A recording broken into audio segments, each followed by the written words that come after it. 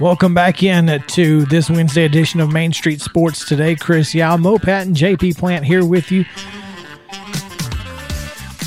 Teresa Walker, friend of the show, is out at Nissan Stadium where they are talking about the Stadium Series game between the Tampa Bay Lightning and the Nashville Predators that will take place this Saturday. Miranda Lambert and Dierks Bentley will be taking part in a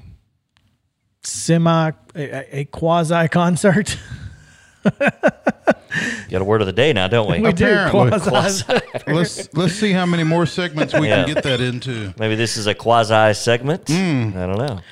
But tomorrow we will talk with Pete Weber, Nashville Predators play-by-play voice. Should be a lot of fun to talk about that and Pekka's ceremony. So all of that coming ahead later this week. You're definitely going to want to watch and listen wherever you get your podcasts, or, of course, you can watch us live on your social media networks of choice. Right now, though, we need to go to some conference realignment because it never stops. It never stops. We could literally just have Matt on at all times just to randomly break in and say, "Hey guys, got some movement." I mean, it's really insane. But joining us now is publisher of Extra Points, the best newsletter in college sports, if you ask me. It is Matt Brown. Matt, welcome in. Thanks for taking some time with us, man. Hey, it's my pleasure. You're right. I feel like it's about every 10 days, somebody's moving somewhere and packing up somewhere else, and we have need to hop back on the phone again. It's quite intriguing, and the news yesterday of the Big South and the Ohio Valley Conference joining forces for football purposes, starting with the 2023 season, was the news of the day. And in true fashion, as Chris informed me, that goes onto the back burner 24 hours later because the OVC and Lindenwood out of St. Charles, Missouri, announced that Lindenwood will be joining the conference here soon, as that program comes up from NCAA Division II. So, and Matt, you and I had kind of talked about that when we talked offline about a week or so ago. That was kind of expected. I guess I had kind of forgotten about it, but the OVC. What are your thoughts about the OVC right now? Sure, I look at this football merger with the Big South, which, still has a fair amount of pretty significant questions left unanswered. We don't know what it's called. We don't know who's going to be in charge. Big OVC. We don't know what the branding is going to look like. Yeah, the Big Ohio's. I don't know. And this is a non-trivial question. But I look at this as this is the right move to kind of stop the bleeding. Really for both of these leagues that are certainly on the hunt right now for other football playing members, if not all sports members. And just like if you were a company that was trying to hire some new staff, but you couldn't prove that you were still going to be operating 6 months from now, it's going to be hard for you to recruit new members. And that's where I think things are with the OVC, because you have half of this league that is at least rumored to be looking at other options. You have a football coach at one of these programs, flat out saying in an interview, "I think this is a dying conference," which makes it difficult then to get on the phone and say, "Would you like to join this league?" One thing is Division II, right? We'll just put Eddie George on the side over here for a second, Western Illinois, as we're trying to talk to you. So the fact that they're able to secure this is their way of saying, look, no matter what happens to any of these other schools, if you participate in this league, you're going to have access to the FCS playoffs. You're going to have access to a championship experience. You're going to have access to a stable number of regular season games. I don't know what this league is going to look like in 5 years, but this is I think it's the best possible outcome for securing some stability right now. Let's kind of go through this, because we know Kennesaw State and North Alabama, they headed to the A-Sun, and then North Carolina A&T announced they were headed to the CAA. Who is in the Big South at this point, or that would be right now? Hang on. I can answer that. You can answer. Because the Charlotte Observer has an article up today. So let's see. In 2023, the Big South, in 2023, the 4 remaining football members will be Campbell, Charleston Southern, Garner-Webb, and Robert Morris. Robert Morris in Pennsylvania, by the way. Yeah. Yep, just outside of Pittsburgh. And Campbell with the number 1 recruiting class in the country.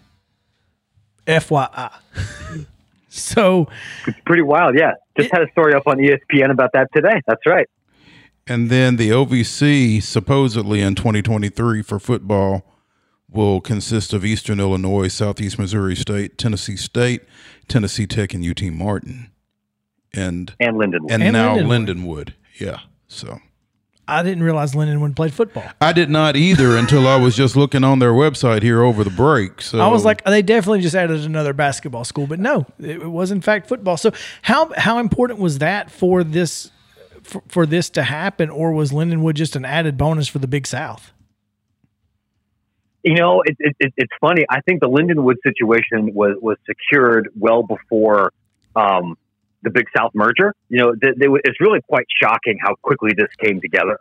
And that's why I think it's not a surprise. There's still some big questions left unanswered. You know, my understanding is that the structure of the Big South agreement came together in a little over a week. And I know with the OVC had been talking with other leagues about doing something similar, and those conversations had broken down at various points. So I don't think Lindenwood was a requirement to make this happen. It's a nice addition. It's a school that I think is going to help the OVC predominantly in some other sports. They sponsor a gajillion sports. It's probably going to take them a little while to get to the point where they can compete for conference championships in football. The jump from D2 to D1 is significant. Yeah, and that's kind of what strikes me about this whole thing, Matt. You know, Lindenwood is coming up from D2. Southern Indiana, which does not have football, but they are coming up from D2 to join the OVC. You know, that's not just a walk into the office one day and say, hey, let's go D1. Yeah, I think it's a little bit different for certain sports. You know, we've seen now the past couple of years that if you are a really good Division II basketball program and you can retain the athletes on your team and you're walking into a league that's not the NBA, you know, Central, the Eastern Conference or something, you can be successful relatively quickly. You know, Bellarmine up in Louisville was a D2 power. They've been successful in the A-Sun. Merrimack was a high-level Division II program. They came in and they were successful, you know, pretty early on, I think, in the NEC. It's much harder in football. You know, in basketball, like your roster size, your scholarship allocation is still pretty similar. To go from D2 to FCS, you're going to have to add on 20 plus scholarships. You're going to have to do a lot more hiring. And now, yeah, you're entering into a league where Campbell is signing guys that could be playing in the Sun Belt or in Conference USA. So it generally takes a while. There's a couple of exceptions on the football side, and I can think of maybe 1 or 2 Division II football schools that I think could come in and be over 500 pretty quickly. But I would imagine Lindenwood's going to take their lumps on the football field these first couple of seasons until they're able to get their infrastructure in place. Of course, at the same time, this isn't your father's OVC either. I mean, there's no Eastern Kentucky. There's no Jacksonville State. Yeah. It's kind of, yeah. Well, there's no Murray. Murray. Murray was the recently preseason favorite to win it this past year, I believe. Yeah, recently they've been very good. Yeah. So well, since Chris was there, I guess since he left, maybe not. I don't know. But you know, a lot of folks talking about Tennessee State in this, with NCA&T leaving the Big South, and with the issues that have been happening with the Classic over in Memphis and that sort of thing. Tennessee State, and of course, obviously, Eddie George's comments, calling it a dying conference. It can't go over well. How does, especially when you're in the the home of your conference, in the home city of your conference. Yeah. How important or how vulnerable is the OVC and Tennessee State's relationship? I think you have not been the first people to raise this point to me. This is something I've heard from HBCU circles for several months.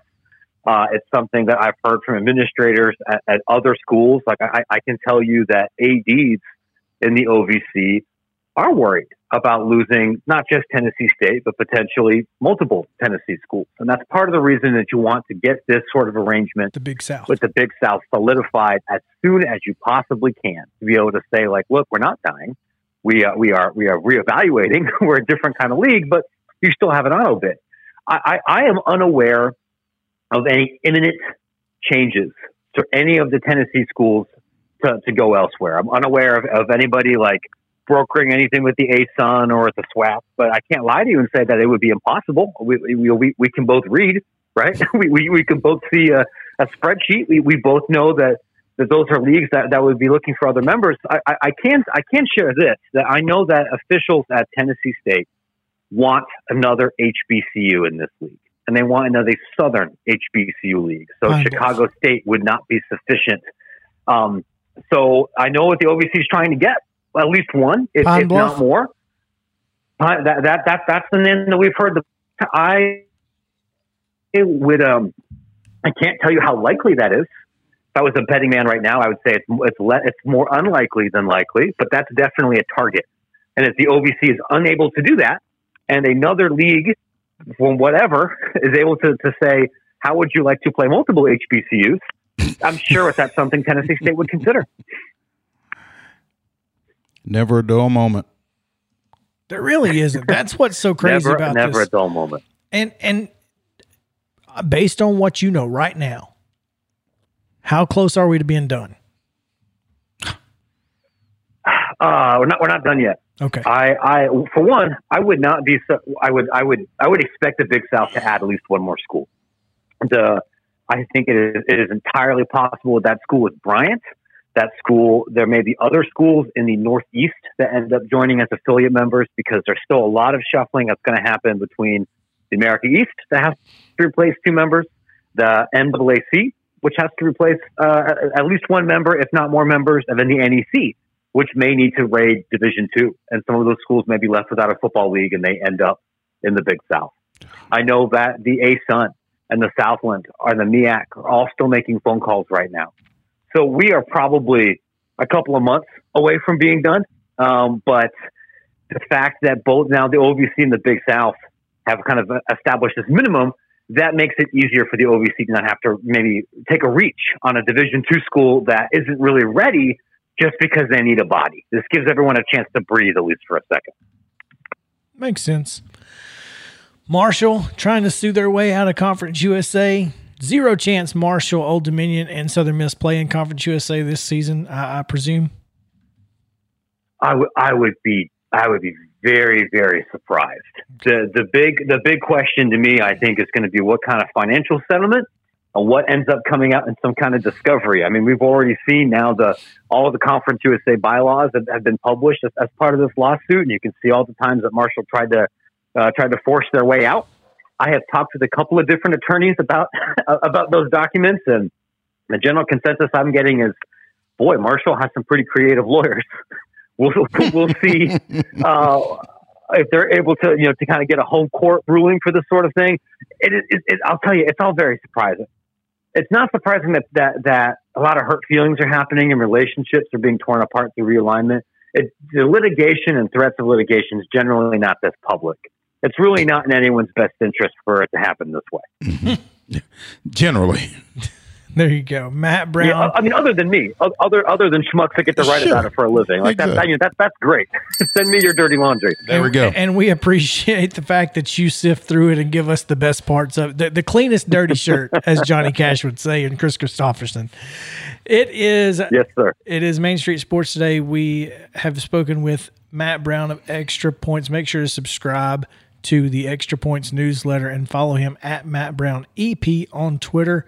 It will be the best follow you make this week, I promise. Matt, thanks. Thanks, gentlemen. I appreciate it. Until next time. Yes, sir.